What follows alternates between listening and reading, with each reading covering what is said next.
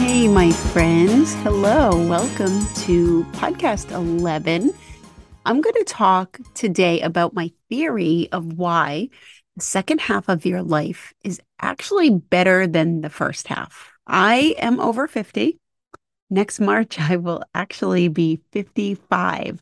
I love the conversation with people who say that if they could pick any age at all to be, how old they would be. It's so interesting to me to see who would go back to their 30s or 40s, who preferred their 20s as the best time of their life, who would actually want to go do a repeat of high school, and who would choose to go and be a kid all over again. Me, I always have the same answer. While I would love the chance to go back and experience one day again in high school or as a child or even in a different circumstance of my life and see how it feels again, or maybe have the chance to do some things differently or try out a different choice to see how it would change my life, or even so that you wouldn't miss out on an experience that maybe I feel like I missed out on to go back and choose that experience. I would never choose to stay there. I will always choose where I am right now. There was a show way back when I was younger called Quantum Leap, and there are a lot of other time hop, time travel shows and movies where they just jump around and visit different times. I would love the fun of it, but I am generally good with being where I am right now in the timeline. I really wouldn't want it any other way. So let's talk about the downside. Because, of course, when I say the second half of life is better, your brains probably instantly begin playing devil's advocate and come up with all the reasons why this just isn't true.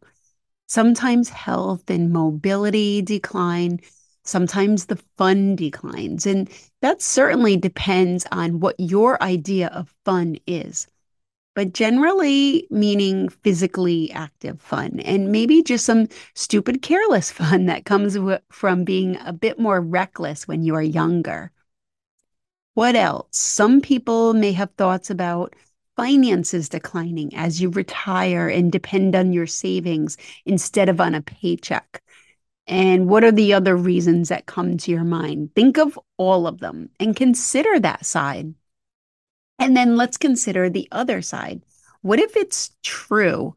What is the evidence for the second half being better? Happier? Wiser, probably. We have all had lots of experience in a multitude of things that we can now count on to draw from, to make comparisons from one situation that we've been in and then apply that lesson to another situation. I love analogies. I love to take what we know from one situation and take that lesson and consider that way of thinking in another situation. I feel like we can learn so much by considering a perspective that we found to be true in one circumstance and bringing it to a new situation. We have a huge library of knowledge in our head once we reach 50 to draw on. Lessons that we have learned the easy way and the hard way. And when we find ourselves in a circumstance that might cause someone younger to hesitate or to not be sure how to handle, we can tap into our experience and be a little bit more knowledgeable and confident in the actions that we take. One of the things that I am working on, and I actually have a program that I will be offering soon, and I am so excited about it, is the idea that if we know how to choose a goal and a plan for that goal, make a plan and break down the steps and actually get ourselves to take all of the steps and get to our goal, then what can the second half of our life look like? It can literally look like anything that we want. If we know how to get to one goal, then we can just keep plugging in each one of our dreams and achieve anything that we really want to.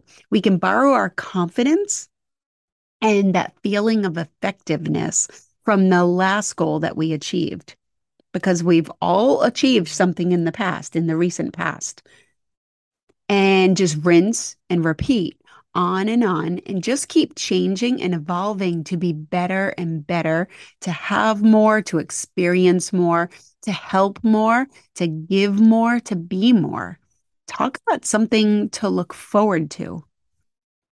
And the physical stuff, well, we can put that in too. Many of the limitations that we feel like we just have might be from the fact that other people, many people around us, just really accept the circumstances that they have and they don't go towards changing them as much as they can. The default that our brain loves is to avoid change whenever possible. So many of the declines that are considered to be natural and normal with age can be related to just keeping what we do the same and accepting what comes to us without our intervention. I work with a lot of clients on weight loss, and they are generally women who are over 50. And there is a general acceptance of the idea that once you are that age, and you have whatever form of menopause that you are going through, whether it's natural and easy or more difficult, or it might have been more forced from having a hysterectomy, that weight gain is going to be one of the things that just happens. Or if not weight gain, then maybe the difficulty or impossibility of losing weight. It is such an accepted idea. I have worked with some clients that cannot believe in even the possibility of a world in which they are going through menopause and they can lose weight, or at least lose weight easily. But maybe that's just what happens when we don't change. When we keep doing the same things that we have been doing, eating the same amount of food, the same amount of treats, indulging on the weekend in the same way, splurging when we eat with others, the same amount of exercise, and then expecting that we will get the results that we used to get and not the results that those same things are giving us right now. So, what if it is entirely possible to lose weight now or to lose weight easily if we do new things, different things, the things that work now? So maybe weight gain is not inevitable at all. It's just that it's different now. So that is just one more thing that we can put into our goal list and to get to. Just figure out how to achieve it now. Yes, use all of the things that we have learned in the past, use our knowledge, but also look at the data, the current data, and just keep on trying and figuring out what works. Okay, so why else is it the better half?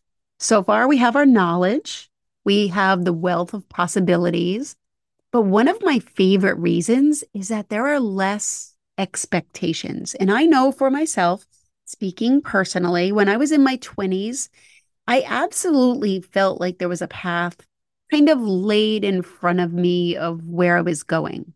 First, college, then a good job, then a husband, a house, a dog, a baby, another baby, maybe even a third baby, some retirement savings, some vacations, step by step until the children are grown. So many years later now, divorced, remarried, children grown, I see a path in front of me, but it's not a path built from the expectations of others at all. It's more fun and more exciting because it's my path, a path of the things that I want to do, want to learn, want to teach, things that I want to do with my wife, with my kids, with my friends, with my business, where I want to live, where I want to vacation, all of it from endless possibilities that I've considered.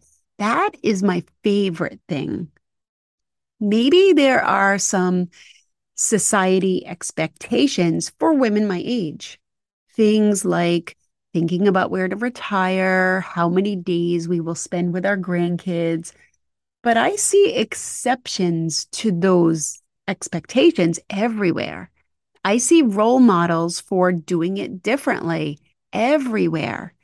I see possibilities and endless possibilities. I feel like we are so lucky today.